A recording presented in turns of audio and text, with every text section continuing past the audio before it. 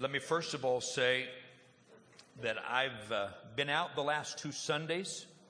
I've been in Northeast India and Nepal, did a couple of men's conferences, spoke at a church conference while I was away, had a great trip, really fruitful. And I just want to say thank you so much for your faithful support of the church work and what we're doing here and around the world. I don't have time to tell you all of the story today, and to be honest with you, some of it we don't need going out on the internet anyway because things are getting sensitive in some of those parts of the world. But we're really seeing God break some ground in some areas, brand new areas, especially with Ron Cargay and his ministry. And it's so exciting what we've seen the last few days. And I just want to say thank you for your prayerful support the last several days, but I am so glad to be home. Let's pray this morning. Father, thank you for your word. Now I pray the next few minutes that you would use your word to speak into every one of our lives, something that we need to hear for this moment right now. Father, I believe you have that word, so we open our hearts to hear it and receive it and put it to work in our lives. In Jesus' name, amen. Open your Bibles, if you would, to 1 Kings in the Old Testament, 1 Kings chapter 17. 1 Kings 17. We're going to look at a fairly familiar passage of Scripture today. But I'm going to read about 15 verses. We don't normally read that many verses unless it's important. But it is today because we're going to look at 2 stories and tie them together because they're really the part of one story. But we're going to look at 2 stories and then very quickly just share a few thoughts that I think will help you with some of the challenges of life today. As I begin this message, and I'll probably take this week and next week to finish the message. But as I begin this message today, I want to start by laying a bit of a foundation that's away from the verses we're going to read. We're going to read 1 Kings 17. If you don't have a Bible, don't worry about it. We'll have the verses on the screen. But there's a passage of Scripture in Ecclesiastes chapter 3 that talks about seasons of life. And I think one of the things that church life does for us is it prepares us to navigate the different seasons of life. Because life is full of seasons, and each season is different. And when you're in church, you're involved in church, you're hearing the word taught on a regular basis, you're applying that word into your life, one of the things that happens is when new things come your way, you're not caught off guard by it because you have a foundation with which to approach it. And today, I want to talk to you for a couple minutes in this introduction about seasons. About seasons. Because we in our humanity like to get our lives all dialed in just the way we like it, just the way we want it, where it's comfortable, where it's the way we want it in the morning, the afternoon, the evening, and then we start the next day, and we get everything dialed in, and once we get it dialed in, we say, we don't want anything to change. I want to keep it just like this. The truth of the matter is, the one thing I can promise you about tomorrow is it will be different from today. Change is a part of life. Now, let me tell you what Ecclesiastes 3 says. It says, to everything there's a season. To everything there's a season. And there is a purpose, a time for every purpose under heaven. So in other words, what he's saying is, seasons are wonderful. They are coming. They're filled with purpose. There are all kinds of things that are supposed to be happening in different seasons. But one thing I've learned is when a season comes, it needs to come in season and not out of season. In other words, you don't want 100-degree weather in October like we're going to have today. We don't really want that. You don't want snow in the middle of summer. There are seasons and we have expectations. But when things get out of sort, out of cycle, out of season in our lives, it becomes difficult to navigate through the challenges that come our way. But he goes on to say this later in verse 11. He says, God has made everything beautiful in its time. When things happen at the right time, everything is beautiful. Now, he gave us several examples, and let me talk to you about this for a couple of minutes because it's so important in setting up today's message. He says there's a time to be born, there's a time to die. Well, I'll grab the born part. That's wonderful. The dying part, I'm not so sure about that part. But God says everything is beautiful in its right time. He says there's a time to plant and a time to pluck up what you planted. There's a time to kill and a time to heal. There's a time to break things down. There's a time to build things up. And everything is beautiful when it's done in its proper season. There's a time to weep, a time to laugh. There's a time to mourn, there's a time to dance. There's a time to embrace, and there's a time to not embrace. There's a time to gain and a time to lose. A time to keep things and hold on to it, a time to throw things away. He said there's a time to tear something, and there's a season and a time to sew it up. Here's another good one. There's a time to speak, and there's a time to keep silent. How many of you are still trying to figure out those two seasons and get them all squared away? Bit of a challenge sometimes. He also said there's a time to love and a time to hate. See, that catches some people by surprise. There are things that God hates, and He wants His children to hate the things that He hates. He also said there's a time for war, and there's a time for peace. Everything is beautiful in its right time, in its right season. But the point I want to make this morning is, and what I want to begin with is, life is always in transition. Life is in motion. It doesn't stand still. Just like the world is turning, life is turning. It's moving on. Everything is in motion. Everything is changing. And in order to properly navigate life, we have to learn how to deal with the seasons that we're in. In life, there's a temporariness all around us. Constant transition. Things are in motion. There's a process and then another process and then another process and then another. It just goes on and on and on. But how I navigate the end of one season determines how I enter into the next season. See, that's true physically, mentally, emotionally, and spiritually. If I can leave one season and leave it well and move into the next season healthy, then I can handle that next season no matter what comes my way. But it's all dependent upon me understanding that change is always coming. Romans chapter 8, verse 28, one of my favorite verses. We know that all things work together for good to those who love God, to those who are called according to His purpose. We know that everything that's happening, all of this big ball, this big bundle that's moving forward, everything can be used by God and turned to good if we'll learn to walk it out with God. But change is always in the air. Problem is, some of us want to get all of our ducks in a row. We want to get our lives totally organized and structured the way we want it, and then we don't want anybody touching it, anybody changing any of it, including God. And then when change comes, we oftentimes don't do well with it. So look, if you would, at 1 Kings chapter 17. I'm going to read several verses here. I'll make some comments along the way. Some of you may know this story, so follow along. Verse number 1, 1 Kings 17. And Elijah the Tishbite of the inhabitants of Gilead said to Ahab, now Elijah is a prophet. Ahab is an evil, ungodly, horrible, murderous king. He's a bad dude.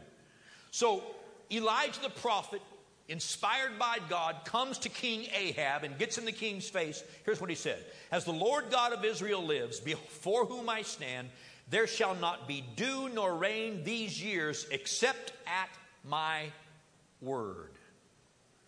Now, leave that verse up for a minute because I want to talk about it.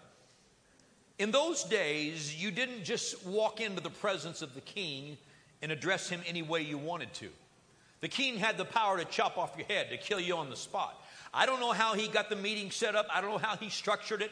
But he got close enough to the king to say, here's what the Lord says. You've led my people in the wrong direction, and I'm here to tell you, according to God's word, it's not going to rain until I say so. That's a mouthful. Especially to tell the king who has the power over your head. Now look at verse 2. Then the word of the Lord came to Elijah, saying, get away from here and turn eastward and hide by the brook Cherith, which flows into the Jordan. What God says is, okay, once Ahab processes all of this, and once he sees it's not going to rain, he's going to be so angry with you, he's going to want to kill you. So we need to hide you. take off running, go to this brook called Cherith. There are places there, probably some caves around the brook. Go there and hide, and I will protect you. Look at verse 4. And it will be that you shall drink from the brook, and I have commanded the ravens to feed you there. Now, these are the instructions of the Lord. Go to the brook and go into hiding. Drink water from the brook. Just stay there and hide. Don't worry about what you're going to eat, because I've got that covered. I've got meals on wheels coming for you. Actually, it was meals on wings, I guess. But God said, here's what I'll do. I'll send these big blackbirds twice a day. They will fly in with fresh meat for you to eat. Amazing. Amazing story. What instructions? Let's go a little bit further.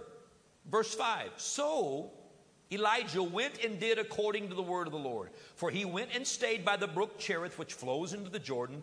The ravens brought him bread and meat in the morning, and bread and meat in the evening. And he drank from the brook. Now stop here for a moment. Does anybody this morning want to sign up for the job of prophet? I mean, if you're like me, I'm like, I think I'll just stay in the house and be the pastor. Let the prophets have that job of getting in the king's face. I'm not sure I want that. But it's interesting what comes from this story, because not only do we see that Elijah is sent by God to the brook. When he gets there, every day, twice a day, these ravens fly in with meat and bread, and he has food to eat. I told first service, and I'll say it again second service, Pastor Aaron would have starved to death. He's a germaphobe. He wouldn't have handled it. Pastor Corey would have been begging for vegetables. He wouldn't have made it either.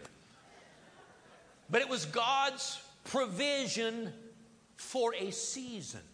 And it says in verse number 7, and it happened after a while that the brook dried up, because there had been no rain in the land. Notice that. The brook dried up. Why? Because Elijah said it's not going to rain till I say so. And it did not. The rain stopped and the brook dried up. And when that time came, here comes another season of change. You see, sometimes in life, we get into this flow of, wow, I'm in God's blessing. I'm in God's hands. Everything is perfect just the way I want it. Man, it's just going to stay like this forever. Can I just tell you, it's probably not. It's probably not. Things are changing around us. And God is not going to put us in a place and leave us there and say, well, just sit there and enjoy the recliner until Jesus comes.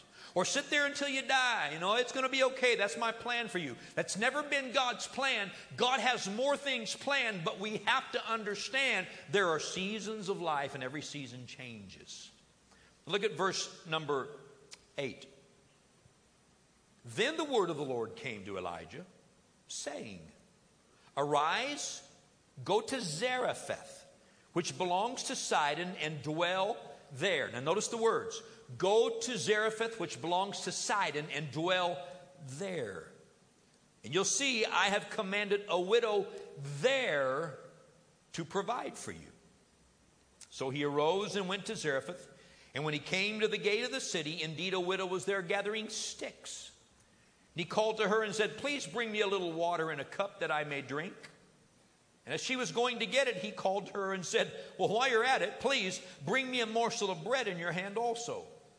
And so she said to him, as the Lord your God lives, I do not have bread, only a handful of flour in a bin. Notice the words, a handful of flour in a bin, a little oil in a jar. And you'll see I am gathering a couple of sticks that I may go in and prepare it for myself and my son, that we may eat it and die.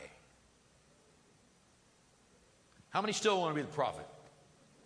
I mean, God sends you to this woman. You get there, and she's down to her last meal. Elijah says, you know what? Since you've only got enough to feed one person, do this first. Feed me first. Feed me first. Then verse 14, verse 13. Elijah said to her, do not fear. Do not fear. And I got to pause here just a moment. One of the things that is so important to hear today in this message, some of you are facing or you're about to face a brand new season. There's major change coming into your life. Maybe it's a move. Maybe it's a job change. Maybe there's stuff with the family, whatever it might be. Let me tell you something. The first thing God says to you is don't be afraid of it. Fear not. Fear not. Fear not. If anybody should be unafraid of change, it should be believers. He says, fear not. Don't be afraid. Then he goes on and says this. Go and do as you've said, but make me a small cake from it first. Bring it to me, and afterward make some for yourself and your son. There's only enough for one, but he says, make mine first, then make yours. Verse 14. For thus says the Lord God of Israel, the bin of flour shall not be used up, nor shall the jar of oil run dry, until the day the Lord sends rain on the earth. So she went away and did according to the word of Elijah, and she and he and her household ate for many days. Now this morning, I'm going to share three main thoughts with you. But before I get into it, I want you to think through these two stories from the perspective of Elijah, the prophet, the man of God, as Scripture calls him, and this widow who's broke, who the famine has taken down. She's down to her last meal with her little boy. Let's look at this through the eyes of these two people. And let's look at some things we can learn from what they dealt with.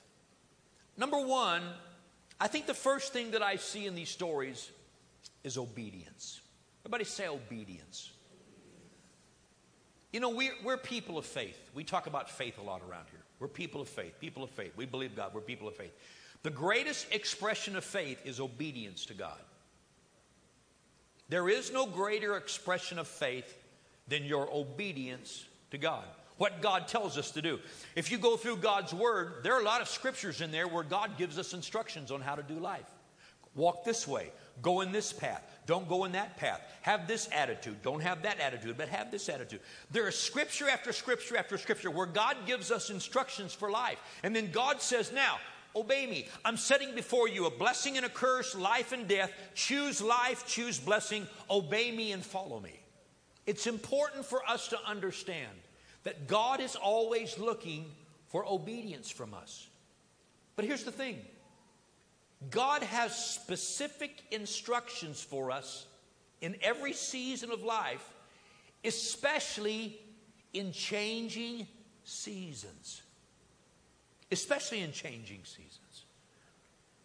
There have been some times in my life when, major change has come along.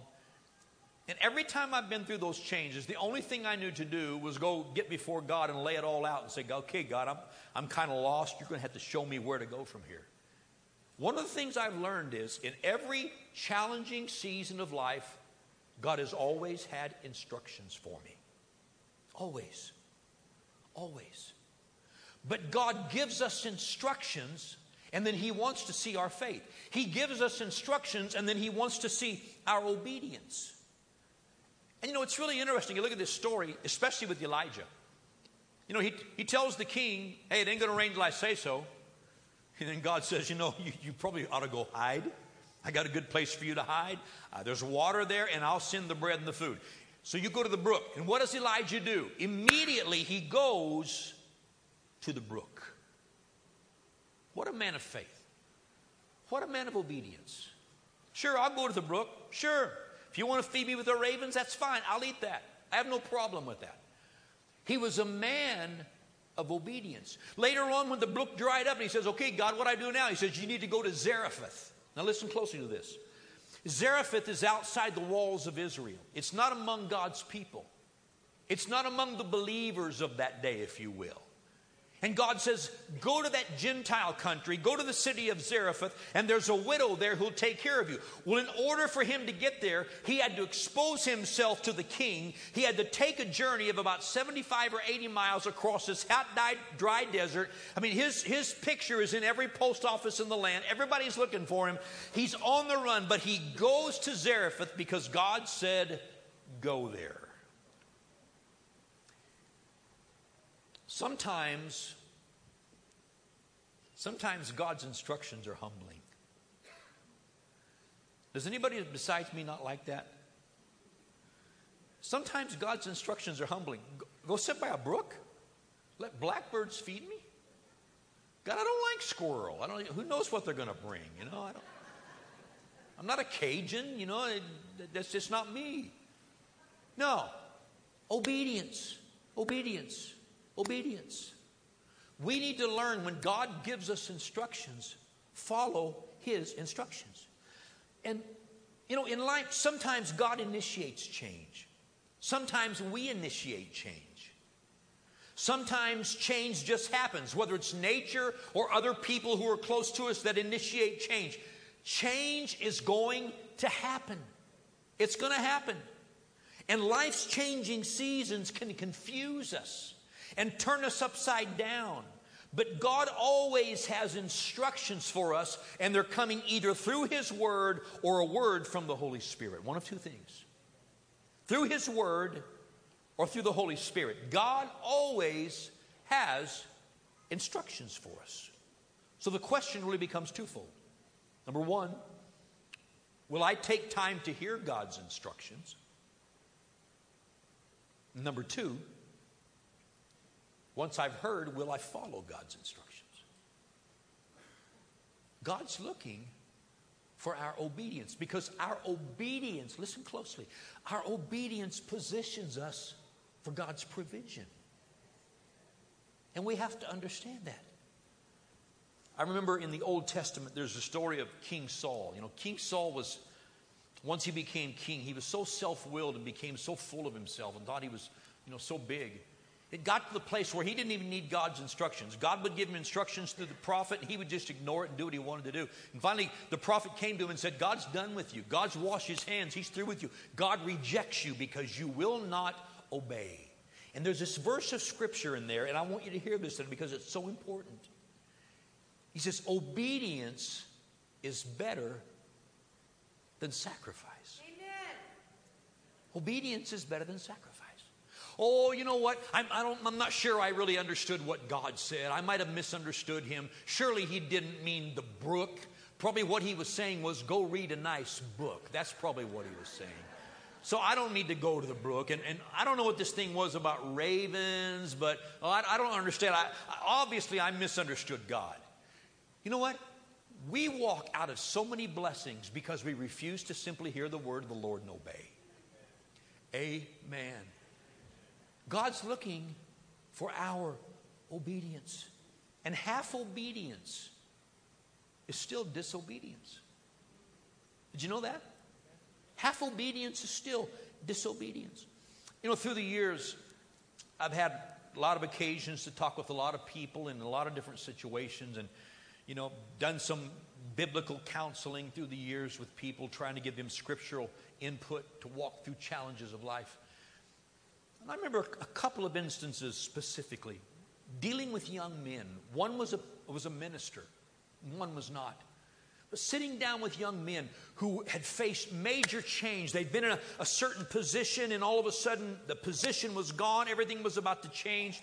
And I remember sitting down with these guys, and they were so frustrated. And different occasions, years apart. But sitting down with these young men, and they were so frustrated, so upset because things weren't going the way they thought it was going to go. And they vented, and they vented, and they vented, and they vented, and went on and on. And finally they said, what do you think? When they got finished, I said, here's what I think. I think God knows what you need to do, but I think you need to get several bottles of water, get your Bible, go out to the desert or go someplace where you don't know anybody, where nobody can bother you. Lock yourself in a room with God and pray and open your Bible until God gives you instructions, because He will. He will. I've given that advice to a lot of people, but these two young men, both of them, I watched them just walk away like, that's the stupidest thing I ever heard of.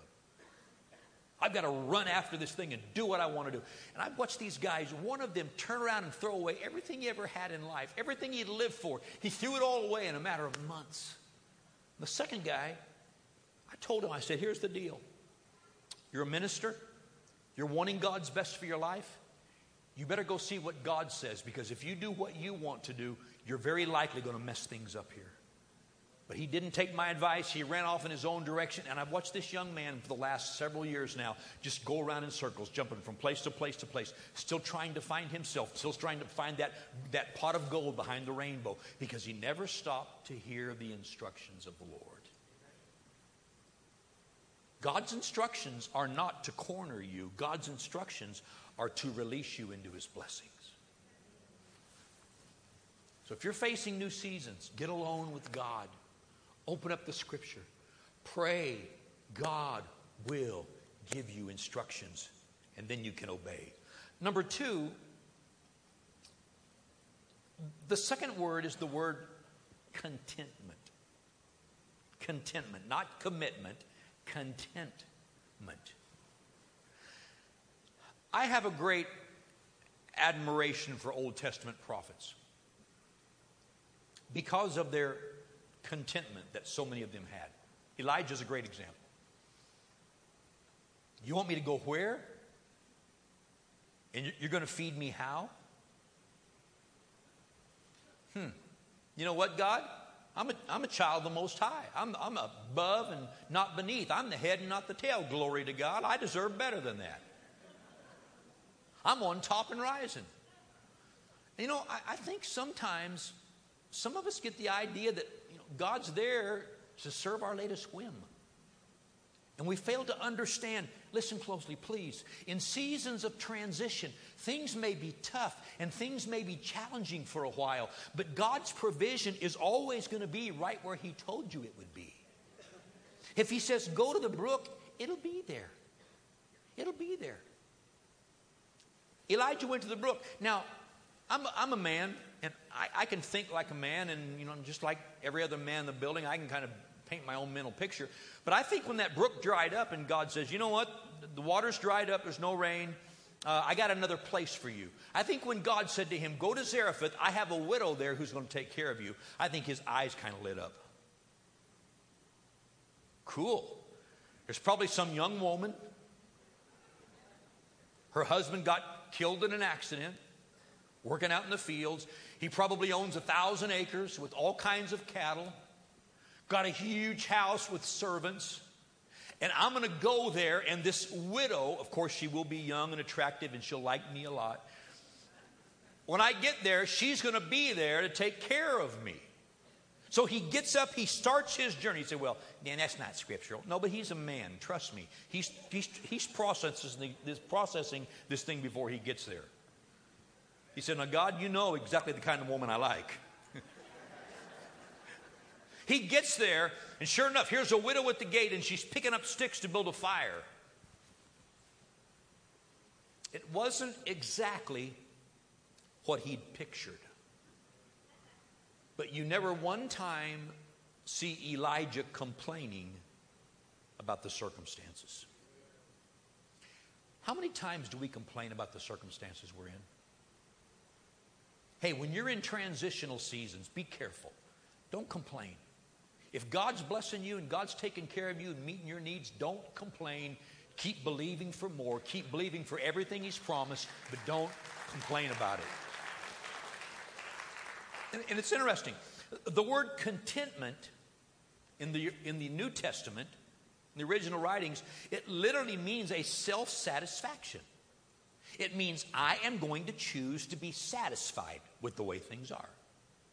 Now, that doesn't mean I'm not believing for more. It doesn't mean God hasn't promised more, and this is the end of the road. But it's saying I am on my journey, I am in process, and I'm not going to lock horns with God over how he's being God. I'm going to choose to trust him. Talking about contentment, God wants you to trust him. Discontentment is a sign of mistrust. God wants me to trust him. Now, something interesting. Contentment, if you look at it closely, it's really a product of God's peace, of patience, of faith, of self-control or temperance. The point I want to make is contentment is really a product of the fruit of the Spirit at work in our lives. And here's what Paul wrote to a young preacher named Timothy. He says, now godliness with contentment is a great gain. Godliness with contentment is great gain. In other words, your godliness is great. You're on a good path. But learn contentment, because it's great gain when you learn to be content where you are with what God has provided. Stay in relationship and trust with God. Then he goes into verse 7. He says this, for we brought nothing into the world, and it's certain we're going to carry nothing out of it. Paul wrote those words. We brought nothing in, we're carrying nothing out. And having food and clothing, with these we shall be content. It kind of reminds me of the story I heard years ago about these four guys. They were just best friends. They ran around together, did all kinds of stuff, got into trouble together, and, they kind of caroused and so forth. Anyway, they kind of had this agreement among themselves as they got older that whichever one would pass away first or second or third, that the remaining friends would not let him go into the afterworld broke. So they made an agreement among themselves. Okay, whenever one of us passes away, the others are going to come to the funeral and slip some money inside the casket to make sure we got money when we get there. So one guy got sick and passed away, and they have his funeral. And his three buddies walk up, and everybody's away from the casket now, and they're looking around, and one of them reaches in his pocket and pulls out 5 $100 bills and tucks it in his lapel and says, there you are, I told you I'd do that. The second one looks around and pulls out 5 $100 bills and sticks it in his lapel and says, there you go, there's my 500. And his third friend stood there for a minute and thought about it and said, you know what? I promised you I'd do this. I'm going to do it. But right now, I'm a little short on cash. I forgot to go to the bank. Here's what I'm going to do. I'm going to write you a check, but I'm going to write it for $1,500 and take that 1,000 change because I'm going to need it later.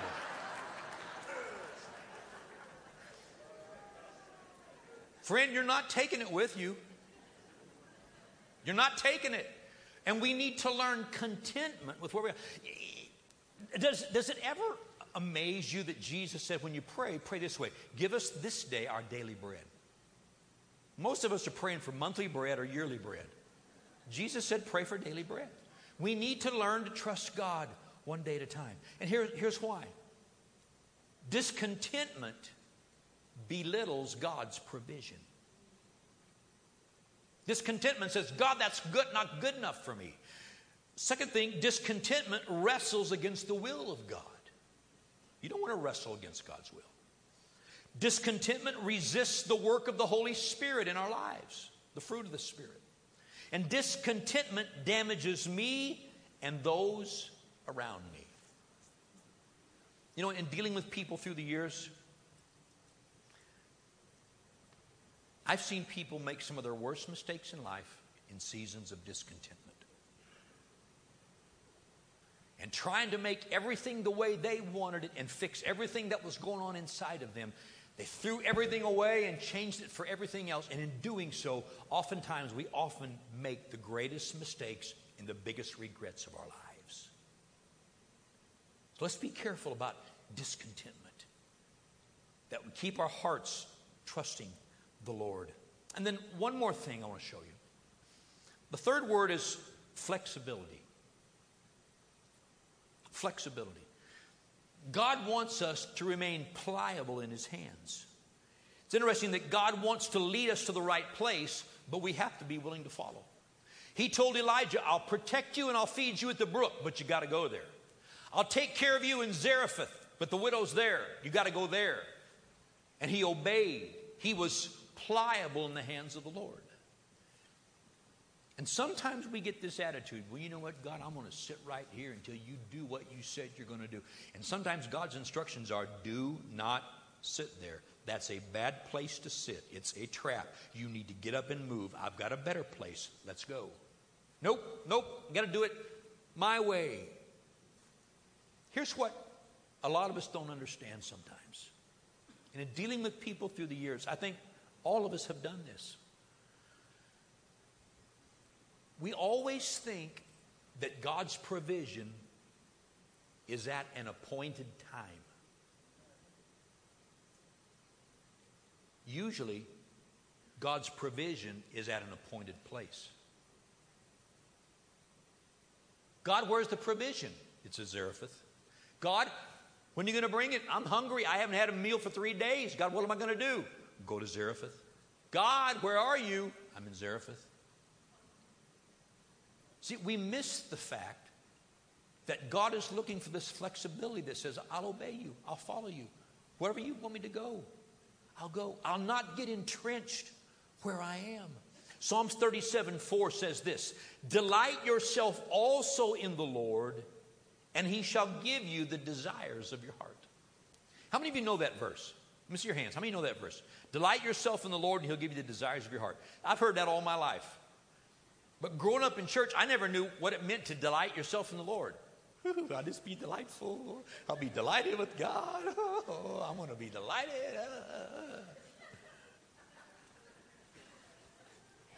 That's not what it's talking about. That word delight means to be soft and pliable.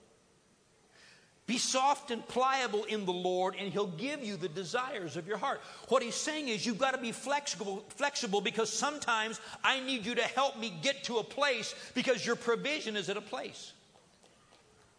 Thank you. And if you go back and look at verse 9, go back to verse 9 if you've got it there in front of you. In verse 9, the Lord said, arise, go to Zarephath, which belongs to Zidon, and dwell there.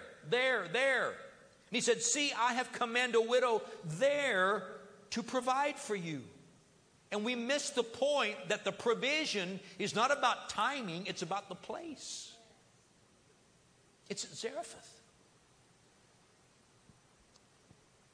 You know, Ann and I came back out here in 2008, in the fall of 2008, when the financial crisis had really sunk in. And I remember those hard years, 2008 through 2012 or 13, 14, right in there. They were hard years. And I think a lot of us got hit so hard. We got pounded in so many ways, especially in this area out here. Some of us haven't even recovered all that we had back then when it started. We're still trying to rebuild some things. I believe God has a blessing ahead of us. But sometimes the answer is in being pliable and not getting stuck in old ways and realizing God may do some new things in new ways in a new place. And I have to be pliable in the hands of the Lord. Even church. I remember through the years hearing pastors say, boy, we got such a great church. We don't want things to change ever. Most of those churches have closed their doors now. Because each generation is different and they're reached in different ways. The methods change, but the message does not. And we've got to understand. We've got to be flexible because God knows where he's going. And he knows where we need to be. Delight yourself in the Lord. Be soft and pliable. Whatever you want, God, wherever you want me, I'll go. If it's 80 miles from here across the desert. And can you imagine God saying, get up and walk to Indio. I'm going to bless you there. I mean, this afternoon, okay?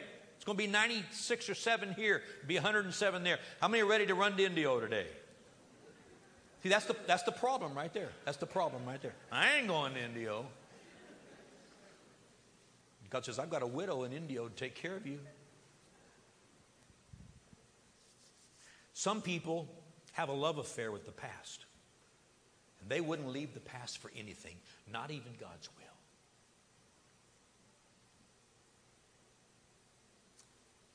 Do you know my entrenchment in the past can keep me from walking into God's future that he has for me?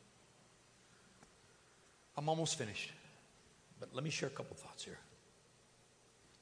One of the things I've learned about people, when we realize we don't have total control, we tend to freak out. And that's not the work of God. That's the work of fear. It's not the work of God. That constant demanding control, that's not God. That's not God. That's your fear that's doing that. Boy, the most rewarding place, the most peaceful place you'll ever know is when you turn loose of everything and put it in God's hands and say, okay, it's yours. And you hear God say, I got it. I got it. Be pliable, be flexible in the hands of the Lord.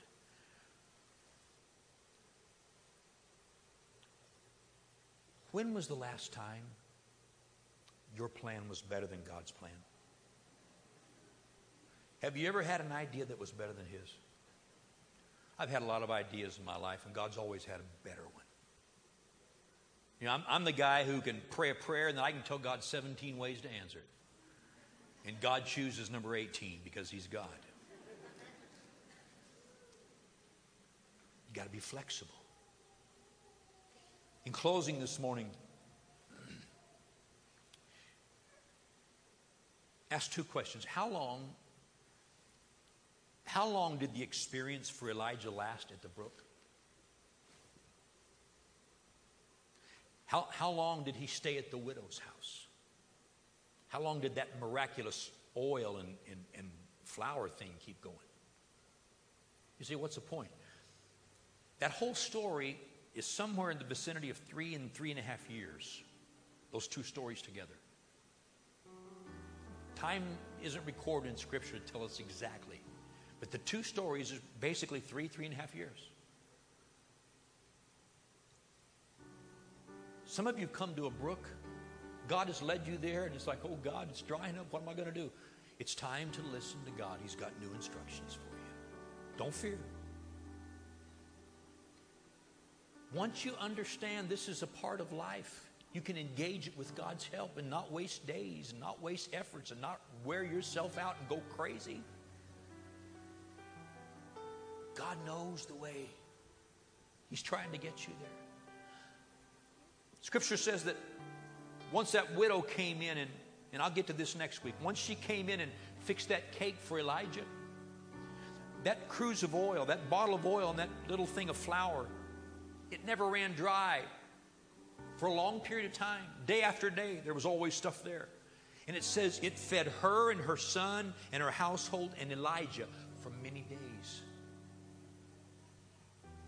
But once the rains came, that season came to an end also.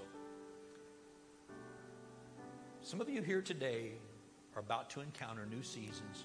Some of you are afraid of it. Some of you are wrestling with it. Some of you don't even know it's coming yet. And when it hits, some people are going to panic and fall apart. Let me tell you something. God's got it. God's got it. God's got it. Just be flexible. Be flexible. Number one, obey. Get alone. Get His instructions. Obey. Number two, be content. Be content with the journey. Don't gripe and grumble and complain. Put praise in your mouth and keep following God. What He's promised is coming. Number three, be flexible. I want to pray for you today. I'm going to pray two prayers, but I want to pray for you right now. So I'm going to ask everybody here to bow your heads if you would, please. Father, this message is your timing. It's your call. This is the word for this moment in this church. God, you're preparing some hearts. You're massaging some people for the future, but there are some people here today, they're right in the middle of the process of change right now, and you're speaking to them right now about what to do. Father, I pray that you would help us increase our faith. Strengthen us today in the faith. Help us to hear your word and obey. Help us to be content with where we are right now. And help us to be flexible and pliable in your hands. God, there are people here right now, there's a storm going on inside of them. I speak to that storm. I say, settle down in Jesus' name. Fear not. Fear not. Fear not. God's got this. It's okay. It's okay. God's got it. He's got tomorrow before you ever get there. He knows the end from the beginning. Fear not. God's got it. I come against fear in this building. I come against doubt. Those who would expect the worst, I command it to stop right now in Jesus' name. And I just speak peace and faith throughout this room in the name of Jesus. Would you just raise your hands and worship God for a moment? Father, we praise you today in this room. We glorify you. We thank you for your word. It's wisdom for us. It's our bread. It's our direction. We thank you for it today, Father. We glorify you. We glorify you. Thank you, Father. Thank you, Father.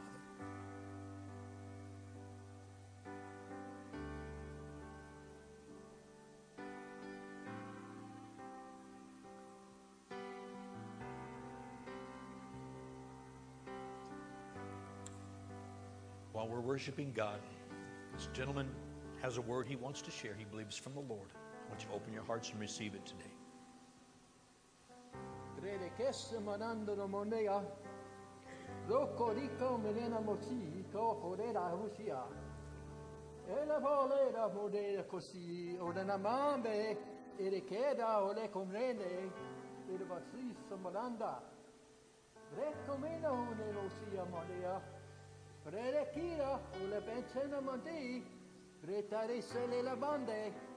Mo combretaria o la chiesa mo costa maquera brenda di la onera o de si alla benda oneke kera konene kodeke monena madea. This my servant has spoken the truth to you. My word come forth to you. There is no excuse. There is no excuse. You heard the truth. Those of you who ache in body and soul and spirit, those of you who have broken relationships, those of you who are in need of financial needs, those of you who are suffering in every area of your life, obedience is better than sacrifice. Seek ye first the kingdom of God and His righteousness, and it shall be supplied.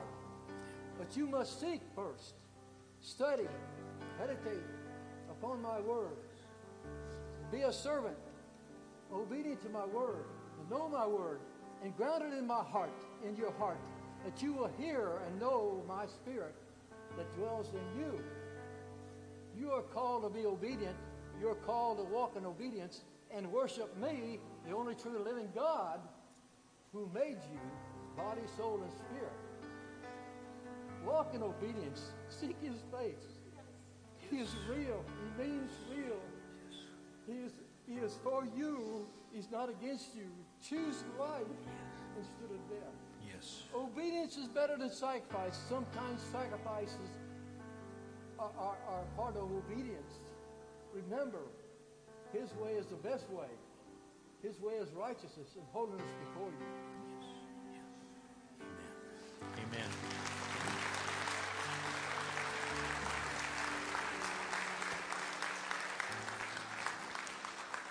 A couple things. Number one, God just confirmed what we've preached today. If you've never seen that before, you've never heard that before, 1 Corinthians in the New Testament, chapters 12 and 14, talks about the manifestation gifts of the Holy Spirit. Two of the gifts are tongues and interpretation of tongues. Those two gifts we've heard this morning. Listen a minute, let me finish. We don't glorify gifts here. We glorify God. We don't put gifts on a pedestal. This isn't something that God does often in our services, but when God does it, we welcome what God is doing. And the reason I share this morning is I don't want anybody to leave this place saying, what in the world happened? That was the Holy Spirit speaking through a yielded man, confirming God's word to us, encouraging us today. And we just give God thanks for that. Thank you, Father.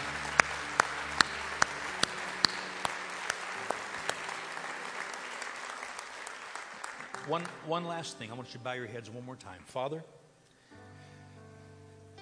I ask you to knock on the door of people's hearts right now, right where they are.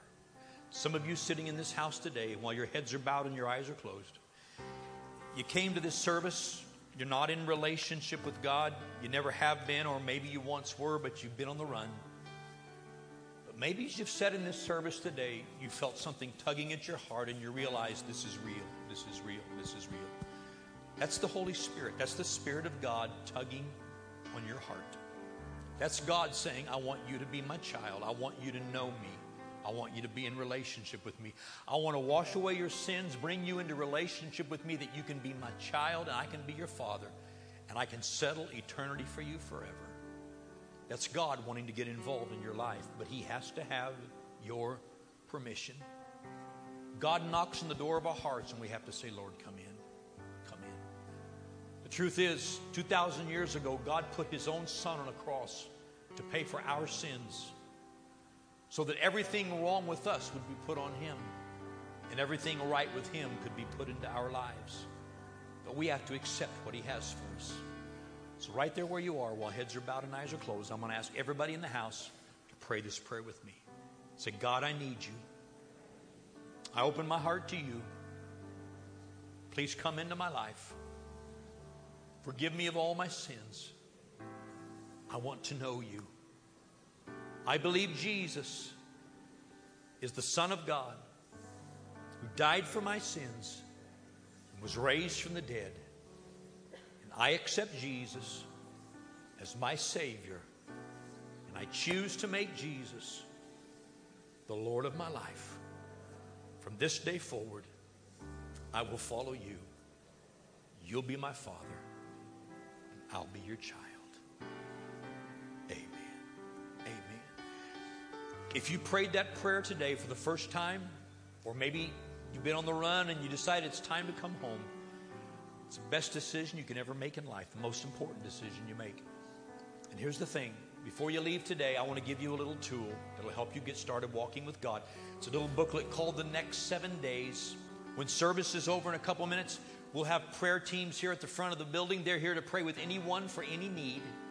If you just walk down to one of these teams and say, can I get the booklet? They'll give it to you right there. No strings attached. If you're in a big rush, you can go out into the lobby, and just before you exit the building, between the glass doors in the middle, there's a table set up there with a big sign that says The Next 7 Days. You can stop there and ask for the booklet there. If you don't remember the name, just ask for the booklet. They'll know what you're wanting. We simply want to help you get started walking with God. God bless you today. Hey, can we put our hands together and welcome new believers into God's family? Awesome. One last thing. Well, two things. How many of you enjoyed being in God's house today? God speak to you today? I believe He has. Two things. Number one, tomorrow night is the first Monday night of Bridge Women this fall. It's going to be awesome. And they are really gearing on the generations, the young women, the middle-aged women, the older women. We don't have any older women here, but young women and middle-aged women. But they're really bridging the gaps, and they're going to be really, really pouring into your lives tomorrow night. It's going to be so good. So bring your daughters, your granddaughters, your great-granddaughters. Be there tomorrow night. It starts at 6:30. It's going to be an awesome night. And when you go today, I need a handful of men, just 10 or 12 guys. If you could help us for 10, 15 minutes out setting up for tomorrow night, just go out to the lobby and hang a left, go into Bridge Youth area. Help us for just a few minutes, set up tables and chairs. It would really be a blessing. Hey, I want you to know I love you and appreciate you so much. You guys are the best. Have a great, great Sunday.